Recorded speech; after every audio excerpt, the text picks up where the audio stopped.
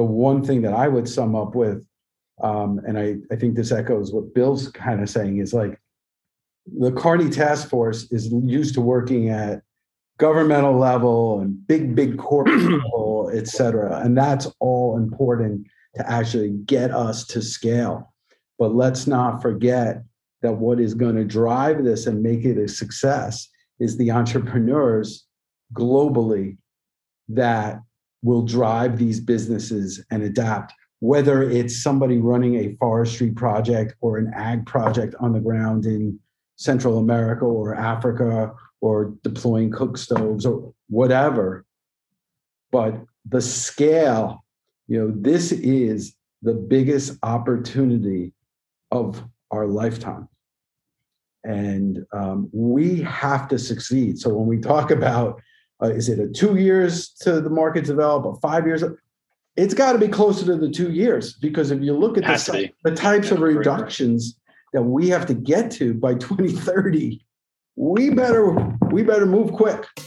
Welcome to Smarter Markets, a free weekly podcast featuring stories from the entrepreneurs and icons of commodities, capital markets, and technology, ranting on the inadequacies of our systems and riffing on ideas for how to solve them. Together, we explore the question, is capitalism in crisis, and will building smarter markets be the antidote?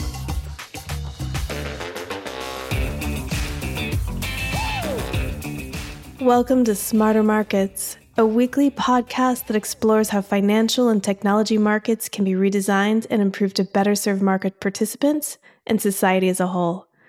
Smarter Markets is brought to you by Abex, and today we present a very special episode of the podcast. In the inaugural installment of our Digital Roundtable series, we rewind the film back to July 13th's seminal webinar discussion, A Path to Scaling Voluntary Carbon Markets. The conversation features Josh Crum, CEO of Abex, Peter Fusaro, CEO of the Wall Street Green Summit, William Passos, Managing Director of Air Carbon, Joe Raya, Chief Commercial Officer at Abex Exchange, Andy Ertel, founder of Evolution Markets, and Bruce Tozer, co-founder of Base Carbon. Stay tuned. The Smarter Markets Digital Roundtable for the benefit of air, sea, and earth is up next. And now, back to this week's episode of Smarter Markets. Good morning, good afternoon, good evening, everybody. To all of those joining us today on behalf of Abex Exchange, Smarter Markets, and Abex Technologies. I'm Joe Raya, Chief Commercial Officer of Abex Exchange. Last week, the Mark Carney Task Force on Scaling Voluntary Carbon Markets released its much anticipated final report. This report, which comprised over 400 pages, certainly has raised the global awareness of the need for more standardization in carbon markets. Comments on both sides of the debate so far have been surprisingly muted. Our discussions today will focus on emerging trends in the voluntary carbon offset markets and how this report will impact the development of much needed global standards in carbon markets. Joining me today for discussions is a really terrific panel, including Bill Passos and Tom McMahon, co-founders of Air Carbon Exchange, and Bill being a TS VCM advisor, Bruce Tozer, an Abex Senior Carbon Market Advisor, Andy Ertel, CEO of Evolution Markets and Chief Investment Officer of Evolution Environmental Asset Management, and Peter Fusaro, Senior Partner, ESG, Oxford Global Accelerated Ventures. To the panel, I'm really glad that you could all be here with us today. You're all respected in each of your sectors in today's environmental markets. You've really all dedicated your entire careers to finding market-based solutions to climate change. And I encourage everyone on the call today to view their bios of the panelists on LinkedIn and to further engage them in their companies to help further develop this marketplace. So we'll jump right in here. I'm really eager to dig into the task force recommendations and the reactions from everybody on it. But first, we thought it would be important to set the stage here, to set the foundation.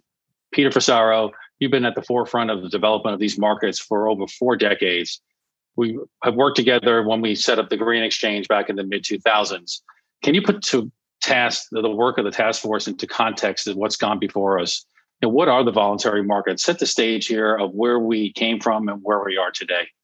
Thank you, Joe. Well, the voluntary markets really came about in the early 2000s, and we had something called the Chicago Climate Exchange, which I was a member of the Trading and Markets Committee. The idea was to push forward compliance-driven markets. Well, in the U.S., we never got there with Waxman-Markey in the House, but never a Senate bill. So the reality is, the good news is there's a lot of knowledge of carbon markets existing in the world. There are a lot of people that have been to the rodeo before. They know how to do this. The bad news is we wasted about 10 years doing nothing. So the last decade, it was not much of an interest in carbon. However, the last 3-4 months, my phone's been ringing off the hook. People are extremely interested now. The difference now is there's going to be tremendous corporate buying of carbon credits, and the 64 compliance markets aren't going to get the job done. So we're going to need voluntary credits. I'm also getting calls on things like blue carbon, ocean carbon. So the reality is there's much more of a supply side of this market that didn't exist before. As I mentioned, it was voluntary on the Chicago Climate Exchange. And where we go now is the need for better standards on what people are buying, because otherwise we're going to fall into the conundrum of greenwashing, particularly from NGOs, and corporates don't want to do that. So we've got kind of the perfect storm. ESG, SDGs, Sustainable Development Goals, all of this is driving investment into a sector of sustainability. And carbon offsets are going to be the way forward for the next decade in terms of carbon neutrality for many corporate buyers. For example, the airlines and shipping industry have 40-year technology cycles. They're not going to be able to upgrade more than they already have in terms of fuel efficiency, composite materials, et cetera. So they're going to be major buyers. Steel, which is 8% of global greenhouse gas production, is starting to move into hydrogen, but they're going to be big offset buyers. So we have the change is the need to buy credits, and the voluntary market, in my opinion, is going to scale a lot more than $50 and $100 billion, numbers being thrown around. It's going to be a lot larger than anyone realizes. And we have all the pieces. We have the third-party verification companies. We have exchanges, we have brokers, we have all the ecosystem in place. So I'm going to leave it at that, Joe. Oh, that's a great foundation setting for that, Peter, and it's appreciated. I'll switch over to you, Bill. Now, you and Air Carbon, you've been a participant in the working group, the Mark Carney Task Force Working Group. What was trying to be achieved there? What does the market need here? Did standardization come out as a recommendation for from the task force in their final report last week? Yeah, I think it definitely fell short of the mark, but the initial impetus was to create standardization, transparency, and quality, and that those would be the main drivers for scaling the voluntary carbon markets. So that, as a premise, sounds very sort of acceptable to someone like me that believes in market forces. Instead, what came out the other end, pun intended, is actually a very bloated governance body with an upwards of $10 million 3-year budget that potentially will stifle innovation and not allow market forces to go forward. Now, that's where I see the danger. There are other good things that came out of it, but I'll let other people talk about that. Okay, it is controversial. It certainly seems to be a more top-down approach. I mean, you and Tom have been involved in these markets here for quite a bit. Any further thoughts on how we get to the next step here from the task force? What is the next step? They've set out to put in governance boards. Do you feel that this is a way that we can get to a point of standardization that the market really needs? I'm wondering if Peter, has the same feeling. I when I see this construct, I think a lot about the CDM executive board. Market forces can differentiate quality very easily. You don't need to legislate quality. The market will tell you if your carbon credit is worth 20 cents or if it's worth $100. So, legislating that from the top down is a very dangerous thing. And it just begins, it resonates of the CDM executive board to me. Got it. So Andy, your work at Evolution Markets, you guys are arguably the leaders, Evolution Markets being the leaders in environmental markets for many, many years. I worked with you when we set up the Green Exchange back in the mid 2000s. So you've seen it all. You've seen the marketplace come from different aspects of trying to be regulated, trying to be voluntary. How are your clients reacting to these latest recommendations? And what are the trends that you and your brokers are seeing every day now on the desk in the global markets globally and carbon markets that potentially can lead to a global standardization? Do you see any of that coming down the road? What are they asking for? Well, first of all, I think the market reaction has been fairly muted so far. However, I just want to kind of put this all in perspective. So we arrange several billion tons of carbon a year, and a very small fraction of that in 2020 was on the voluntary side and the offset side, other than stuff that was going into the California market. And our volumes are up 20, 25 times this year over last year in the same period. And so there is this big movement. And I think Peter talked a bit about it, but I think we're kind of at this watershed moment, right? Up until now, in my 30 years in the environmental markets, and I did my first carbon trade in 1994, my first SO2 and NOx trades before that. But up until now, it's been the stroke of a pen or the vote of a legislature that actually created these instruments in terms of trading. And now we have consumer sentiment driving corporations, investor requirements driving corporations, and corporations looking to enhance their brand. And in many ways, the voluntary market today looks like an art market. Beauty is in the eye of the beholder. Right. And to get to the scale, to get to 25 billion in reductions by 2030, we've got to step on the gas in a major way. Corporations that are trying to do the right thing need some guidelines and some goalposts. And as the market today exists, it's not there yet. And so I think that the work that the task force is doing is really key and important, but the dirt is going to be in the details going forward. What's going to be included? What's not going to be included? So as interested as I think I am and the marketplace and at Evolution Environmental Asset Management as an investor in offsets, I'm clearly interested in this roadmap. The one thing I will say, maybe a little counterweight to what Bill's saying, I feel a lot more comfortable. Yes, this is heavy-handed, top-down, et cetera. But to get to the scale of reductions that we need to make a difference for the planet, we're going to have to go that way, some shape, somehow. And that's standard. And to be quite frank, the markets that are out there today, the standard in terms of quality is not where it needs to be in terms of offsets.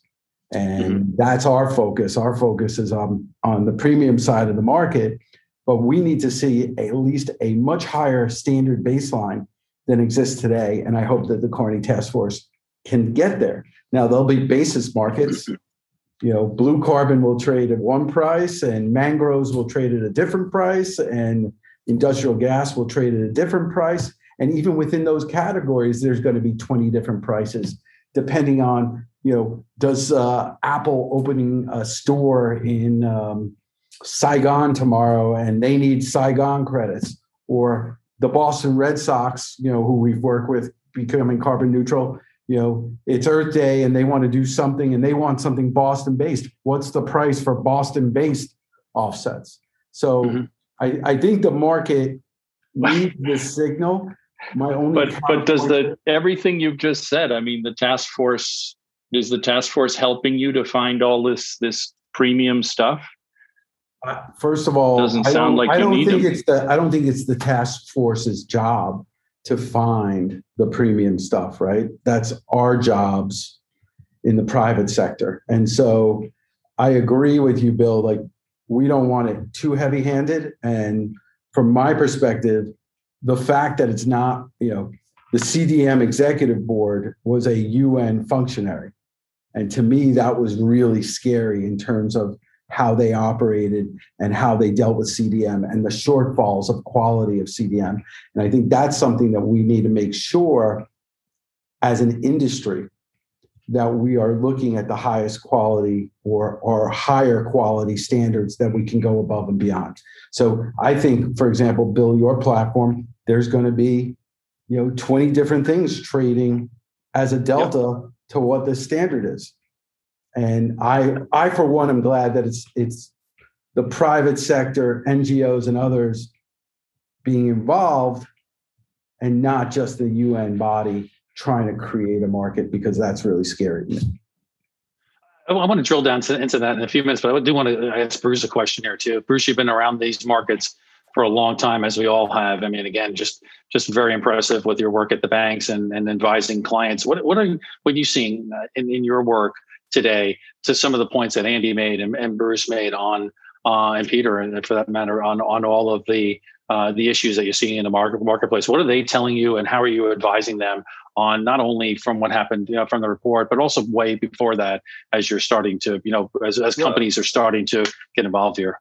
To the task force, I think, the fact that it's there and is bringing these issues together is a positive thing, and recognizing the need for scaling.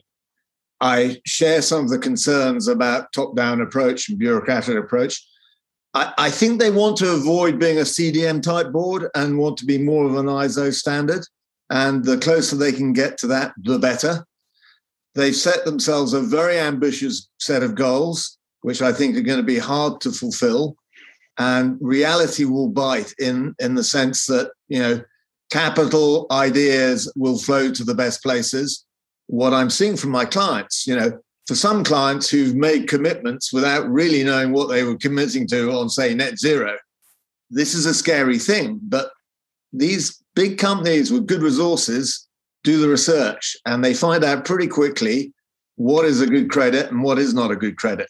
So whilst we need standards, and I agree standards will help capital flow and build confidence, I think we need markets to be flexible and allow innovation, what Bill was saying. So the real trade-off here is between having a standard-setting board which gives some guidance and a degree of transparency, but allows things to move.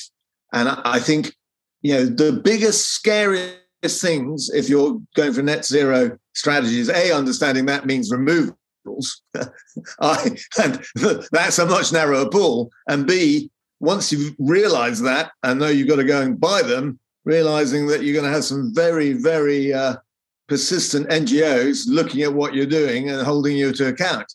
And that is almost the compliance side of this market. Mm-hmm. So I think people are making commitments, and they've got to make commitments. There's a really interesting article in FT today on the MSCI index. There are 9 top companies in terms of pollution will bust the Paris limits in 6 years by themselves. So what? And seriously. So this is the demand wave coming at us. Some of those companies won't really want to do anything, but that's the level of latent demand sitting out there. So we're going to need to find good quality offsets. There'll be people who say it's buying indulgences is rubbish. Doesn't matter. So long as the market, and Peter's right, there's an ecosystem of organizations and knowledge which is still there, we can rebuild from, and we can rebuild better. If the task force can help us do that, and reality bites as the task force grows into its tasks, then I think, this is going to be good. Yep, exactly. I think that, when you look at quality, right? Everybody talks about quality. Peter, you talked about it. Bill, Andy, and everybody talked about the quality of the credits. When that demand is so high, does that lead to less quality credits or anything that's available in the marketplace to come out there because people are searching for ways to buy offsets, right? And is that an issue? Do you see that the market exists as an OTC market? Andy, you see this all the time now, right? It's primarily an OTC market still. So does that OTC market lend itself to less or lower quality credits that you see in the marketplace?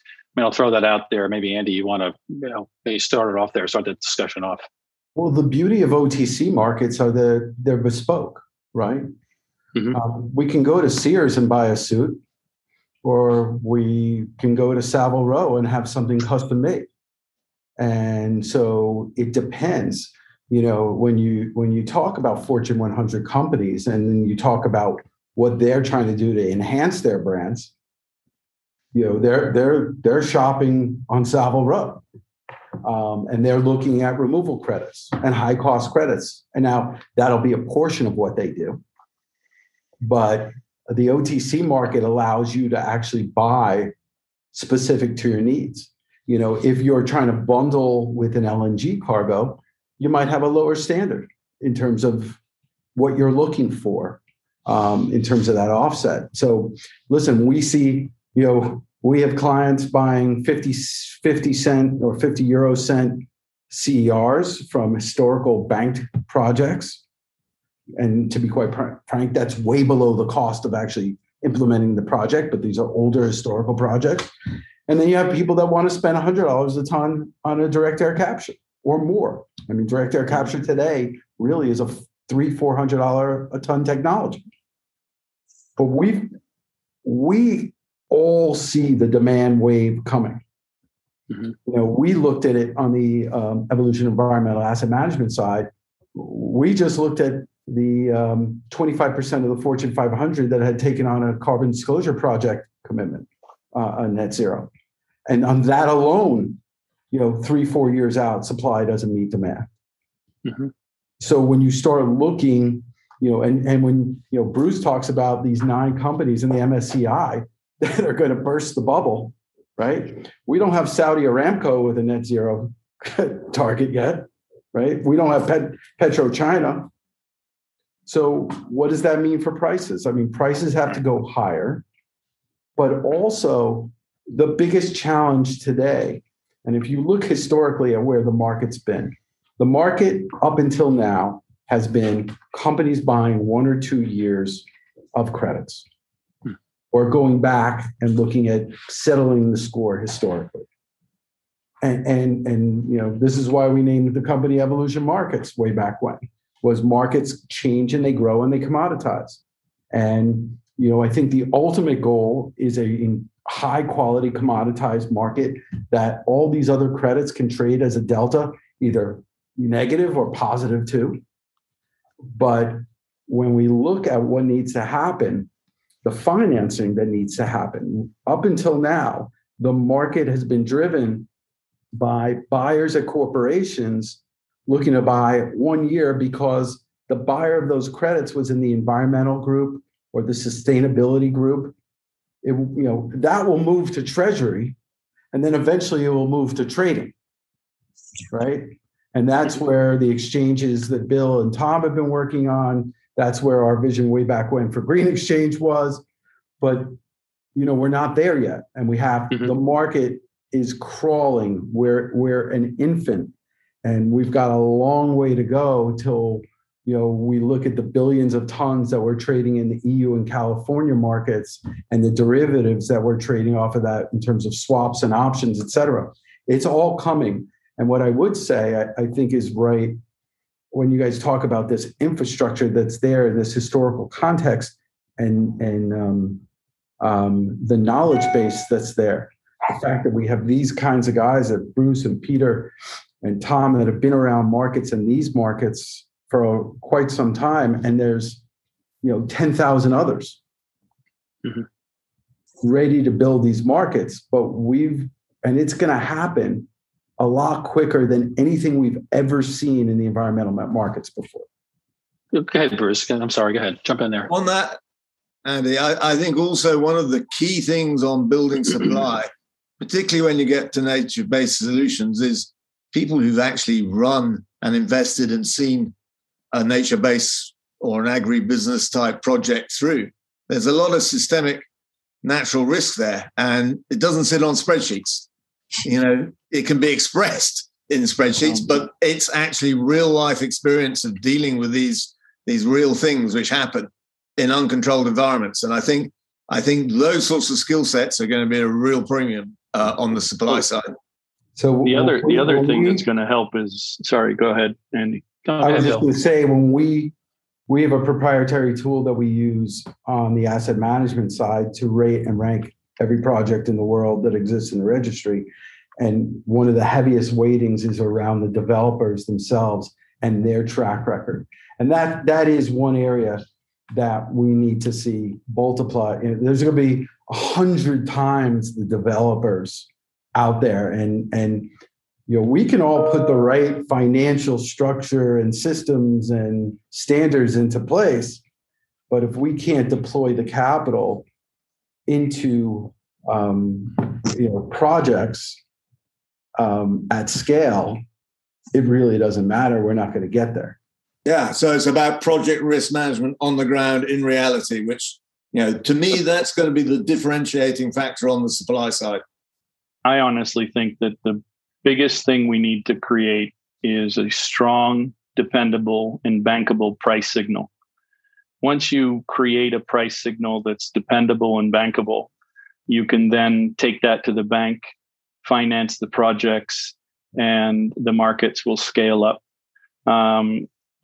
If you sit in the OTC world, you're not sending a clear price signal. Every time you buy a carbon credit, it's just like buying a boat or a painting. There's always a what if or a difference. So unless we have standardization and we have price signal that allows investors and speculators to come in, then, we all know we're moving into a carbon constrained world, right? So how do we invest in that today? There's a huge pool of investor capital that wants to go long this asset class. But when they look at it, they go, well, wait a minute, do I buy the project from Malaysia, or do I want the one in Africa, or what do I buy, right? So what we're trying to do is to create an instrument or find the contract that actually allows this unlocks this money. That will create upward pressure on price, and it will drive investment into projects.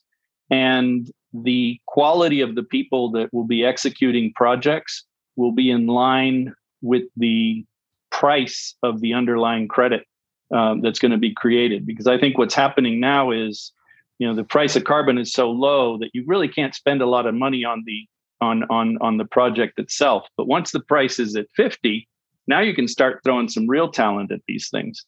So, Peter, you've seen these benchmarks be tried to be developed for many, many years, right? We tried it back in the early 2000s in various markets, whether it was carbon or SO2 and NOx markets. How do you see this, from a benchmark perspective and an exchange solution perspective? How do you see that basically fitting into everything that we've been talking about so far? I see regional markets. I see differentiation on project quality. I don't see any kind of one standard, one futures contract for any of this. It's too diffuse. It has many different factors in where you're doing a project, what you're doing a project for. Look what's happening in red. Red Plus now has taken over quite a bit of the offset market the last 5 years. So I actually would, flight to quality. Bulletproof. At Oxford, we've been given almost 5 million credits in Amazon, and we're going to securitize those. But right now, and we had TUV, the certification. So we want a bulletproof. Reputational risk, which we have to really talk about, is quite important. But I don't see one market. I don't see one futures price. We've got two viable futures markets, the EU and California. We've got 64 markets on the compliance side and more to come. And then in the US, I don't see any federal legislation coming at all, even though economists love carbon taxes. The politicians don't. So I don't see a carbon tax. So I actually see a big opening for the voluntary markets, a huge opening, and going into manifestation of renewable energy credits or the absurdity of additionality. Come on, we gotta get the train out of the station. We can't worry about pleasing everybody. But my game right now is reputational risk. Have the best quality and have them verified. And it's not going to be one price. It's going to be many different prices in many different locales.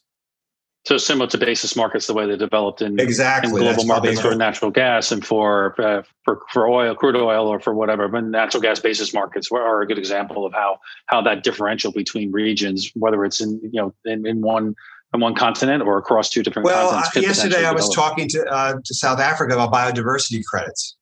Something you might think it's a pipsqueak market, but it's going to save species. And the U.S. has been very, very progressed on species banking. People don't know that, but they're just they're ideas that can come and be disseminated to other locales.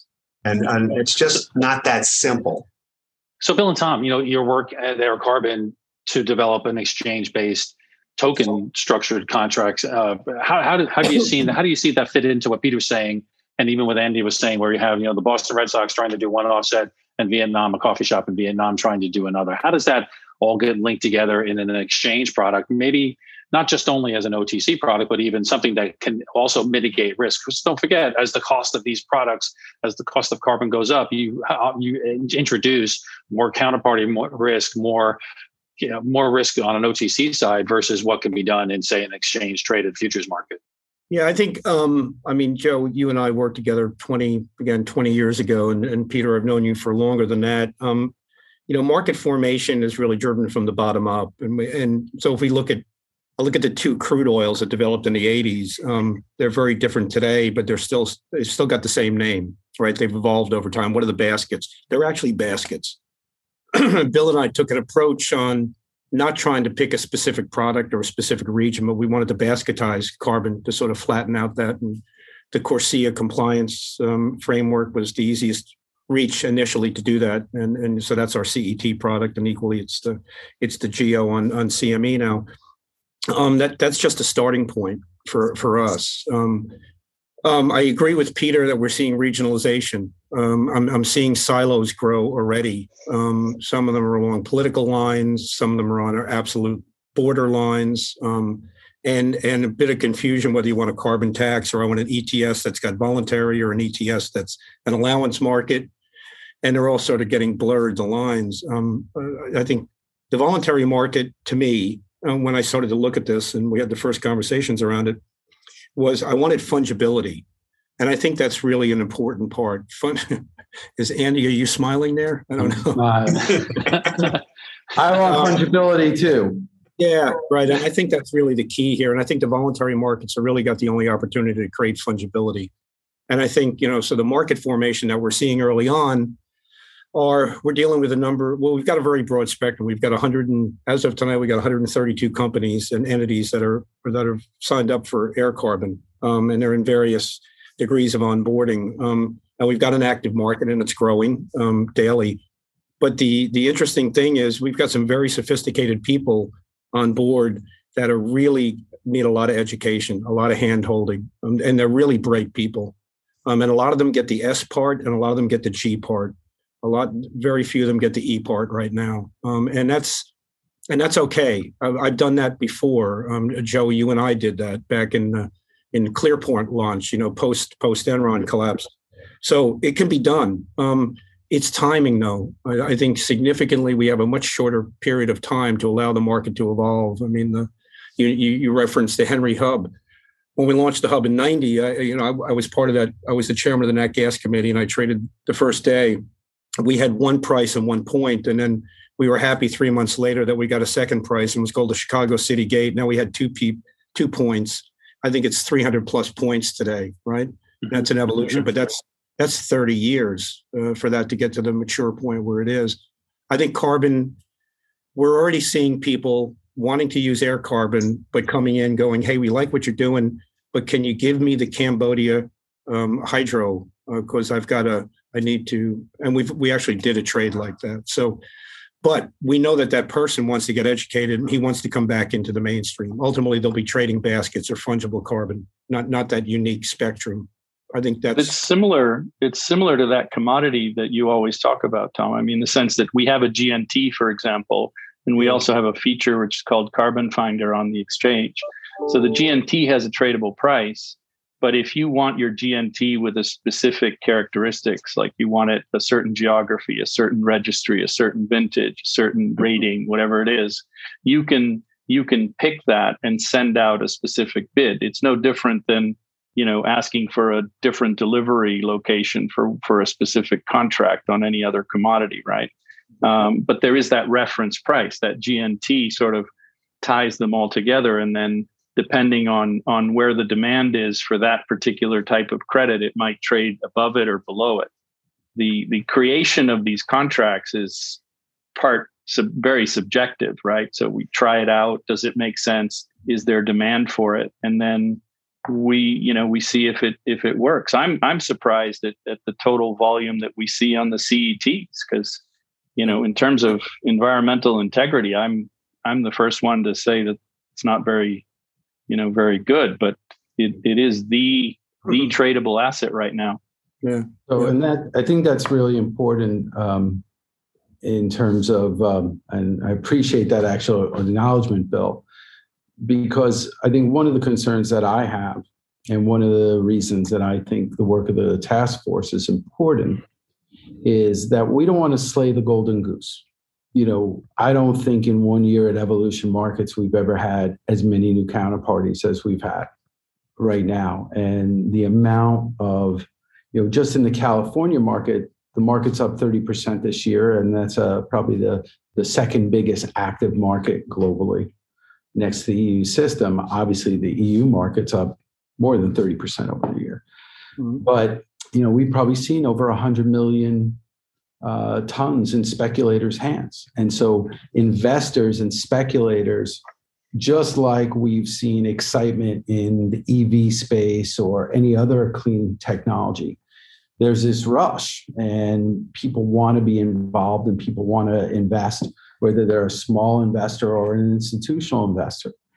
So I think this is one of the roles that I think the task force can help and can play, is getting into a tradable instrument where we do set that price point and there is a price for carbon. And what I was saying in terms of financing, or what Bruce was talking about bankability, or Bill, about bankability, it's we've got to get to that point where there's bankability for the developer. Yes.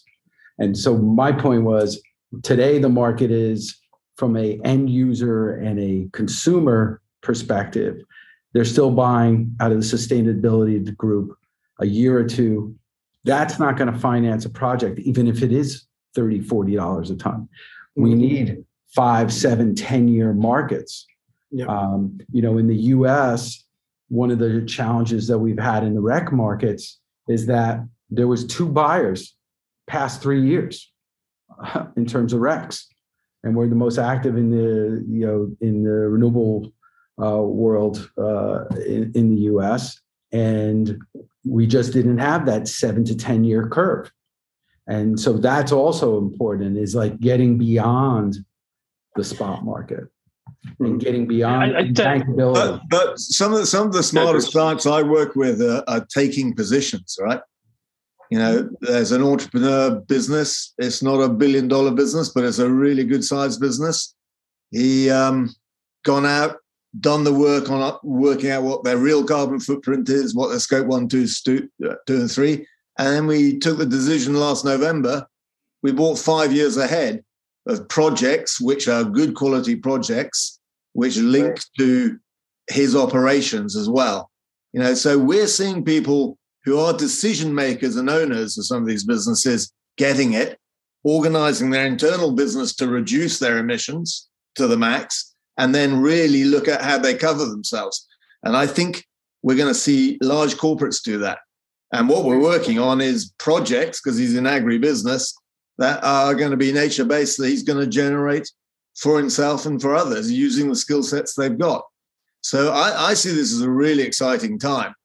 And it's going to be corporately driven by people who understand the risks that are coming down the line and what the opportunity that creates. I'm with you, Andy. I would like the task force to be really successful in 1 or 2 areas, but do it in a light-handed way that allows innovation. Yep. It's critical that we get some core standards in. I would love there to be a core carbon contract which really worked. I think it's going to be harder to achieve than is thought, and it's going to take some real work around that. But these are the sorts of things we need put in place. And then allow the market to work. It's there's been a lot of numbers thrown out there as far as how big the market is, and Andy, you touched on this a little bit, and also Peter a bit. Is it $100 billion market? Is that something that's going to bring in new investment? That's going to bring in higher quality credits? So I'll throw that out there to anybody that wants to answer that. But I think it's an important part, because if it is that big of a marketplace, if it is something that that can entice investments through funds, through investment vehicles, how do you see that bringing in or changing the marketplace, or even developing that standard that you talk about, Bruce? Anybody want to take that? It's I think it's you got Andy. I was just going through our projections on the market yesterday, and by 2030 we had it.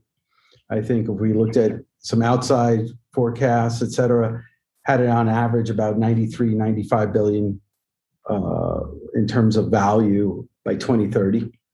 And I personally think that's small. Mm-hmm. I think it's actually bigger than that. That might be the buy side market. I think Tom and you, Joe, you guys know this. I started out in the gas pit on NYMEX. Yep. Way back when. I remember when Tom was the ring chairman and I was just a phone clerk along the way. But what I would say is, from the wellhead to the burner tip, the average BTU of gas trades 10 times. Yeah. So it trades as physical. It might trade as part of a basis swap. It may trade as part of an option. It might trade as a financial index. But that's the rule of thumb that we've looked at. And, if you just look at the volumes that are going on in the EU market today, they're pretty incredible. Mm-hmm. And to be quite frank, I think investors are chomping at the bit. I mean, it's one of the reasons that we've created this separate asset management business. We see incredible opportunity. And to be quite frank, there has to be a focus on quality. Mm-hmm. There has to be a standard significantly above CORSIA if we're going to get there. And there might be, I think, as Peter said, today was the day supposedly the bell was ringing on the Chinese carbon market. I think 15, 18 years ago, Evolution did a joint venture with the Shanghai Carbon Exchange. We gave up on that about 10 years ago, after we hadn't traded 1 ton. But I'm excited that 18 years later or whatever, that they're launching today. And listen, there's going to be a price there, just as there's a price in Colombia, and there's a price in the US, and there's a price in California, and there's a price in Reggie. But for the voluntary market and corporations to achieve what needs to be done on the private sector, we need to see some sort of, key standard, just as WTI became the de facto standard for crude oil. And then Brent, and then, we had 2 main standards, and now we've got Dubai Sour and all of that, coming to market.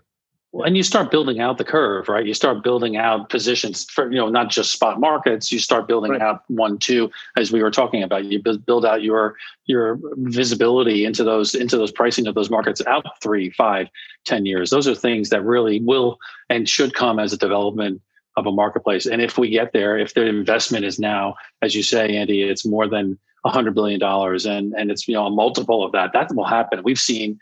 Tom and I and everybody on this call has seen markets develop in regulated listed markets for many, many years, and how that multiplier just begins to expand and brings more transparency to those markets as the curve develops. So I think that's an important part of the development of any marketplace. I think, as you said, Andy, it started in things were tried in the early 2000s.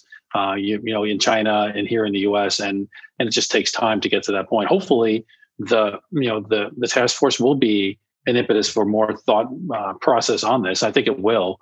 I think it'll be important for everybody to get their collective thoughts together. Okay, here's a recommendation. How do we get to the next step? Really, whether it's pieces of we take up the task force, or do we come and do our own? We like that, but we want to do our own solution. So it is something to.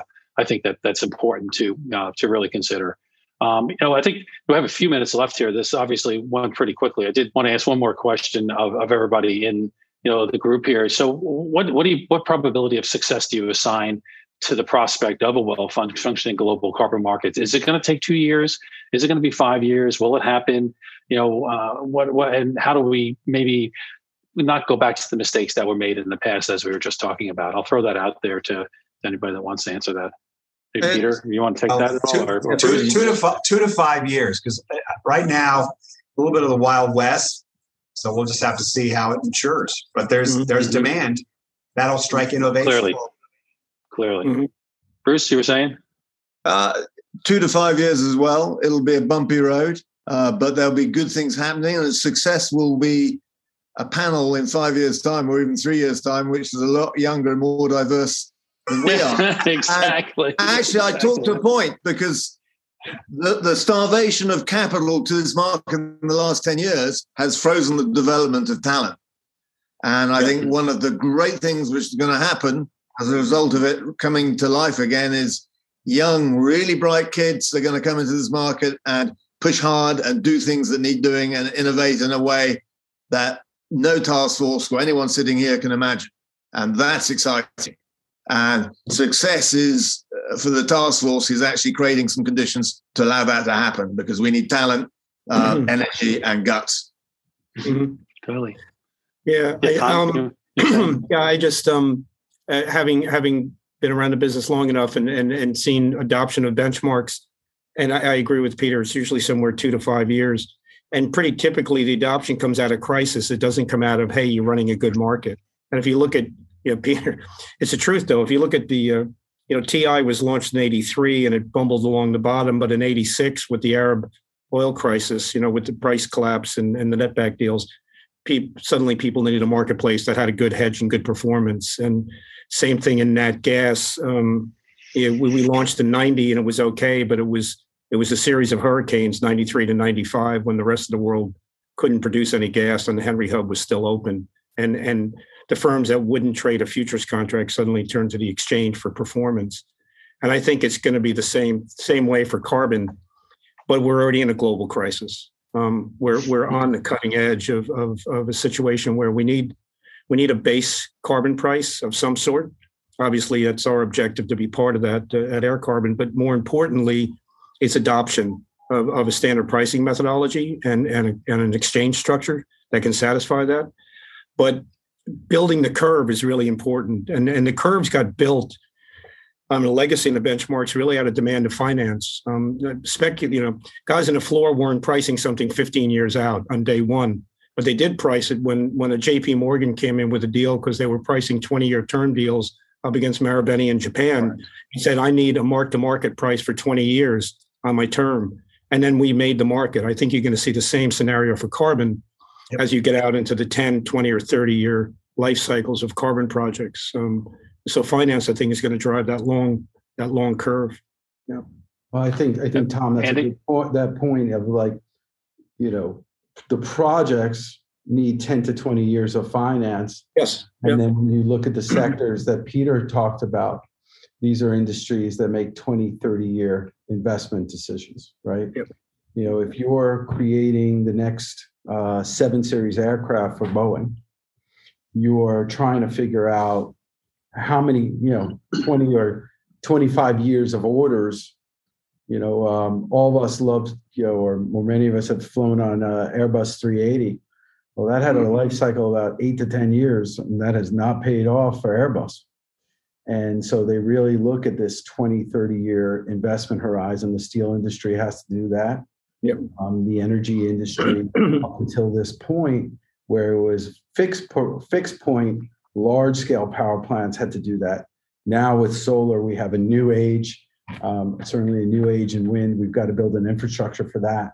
But in terms of excitement, in my 25 years plus in the environmental markets, and just to kind of date myself, I was in a room with 12 people doing acid rain trades, SO2 trades, way back when. And that was the entire global market for environmental products.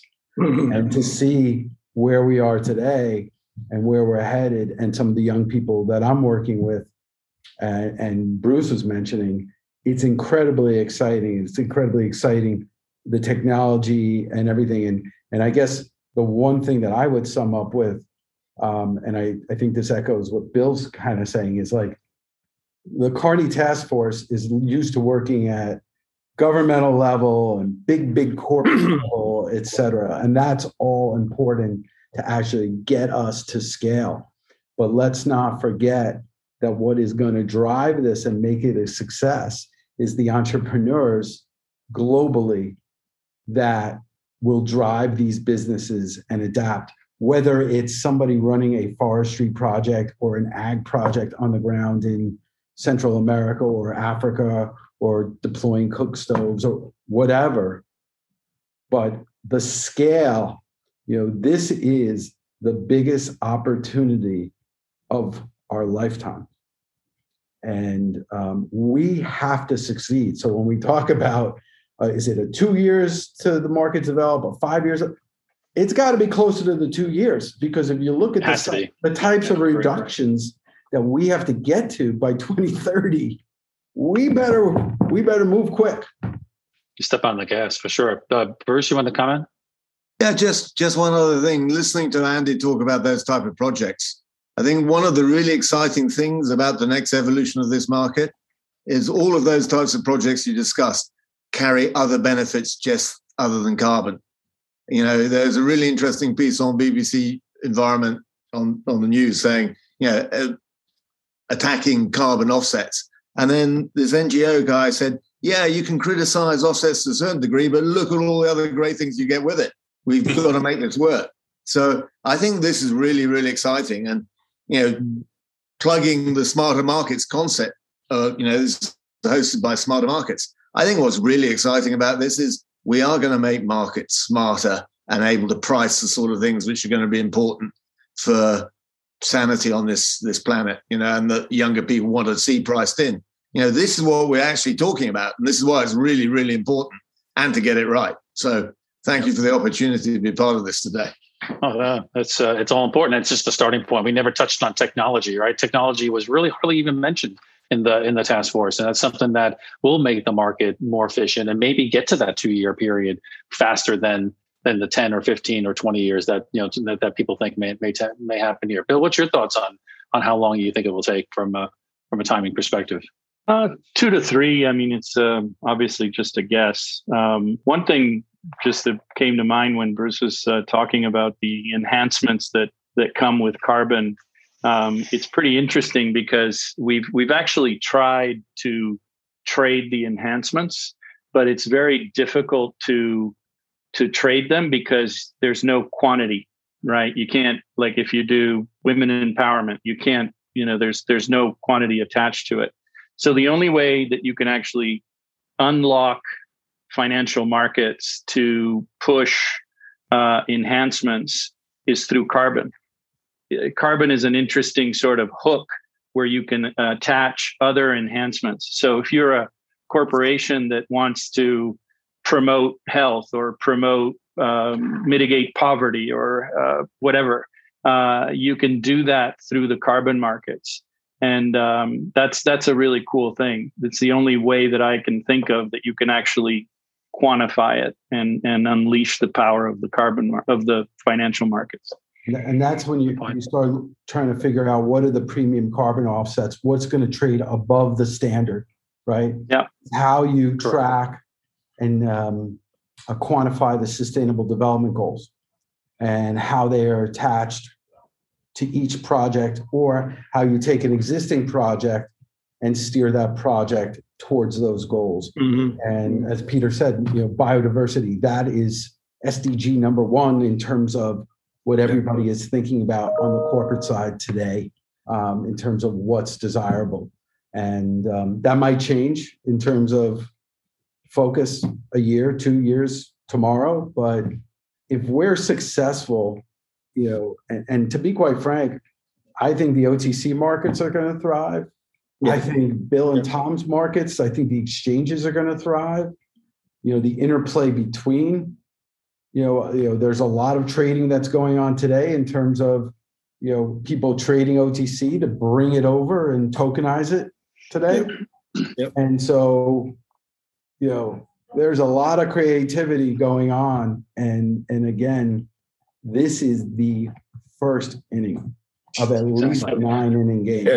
Yeah. Well, I did want to be cognizant of everybody's time here. So we are at the top of the hour. I think it went really, really fast. I think the discussion was fantastic. I want to thank all of you for being here. I think it was a really, I think certainly we do want to have these discussions further on down the line to talk about technology. Clearly, there's more work to be done here. And we think that this discussion, and hope that this discussion that we had today can just be the starting point, as you say, Andy, for a catalyst for future debate. I do want to advise, remind everybody to continue to follow our Abaxx Smarter Markets podcast. We've had some great discussions on there on environmental markets that will have more information on this and other important subjects related to not only energy markets, but certainly on environmental markets. So again, thank you all. We didn't get to the questions that we had from the audience. I think it was a great discussion and look forward to having you guys on again. So thanks you all very much for your time.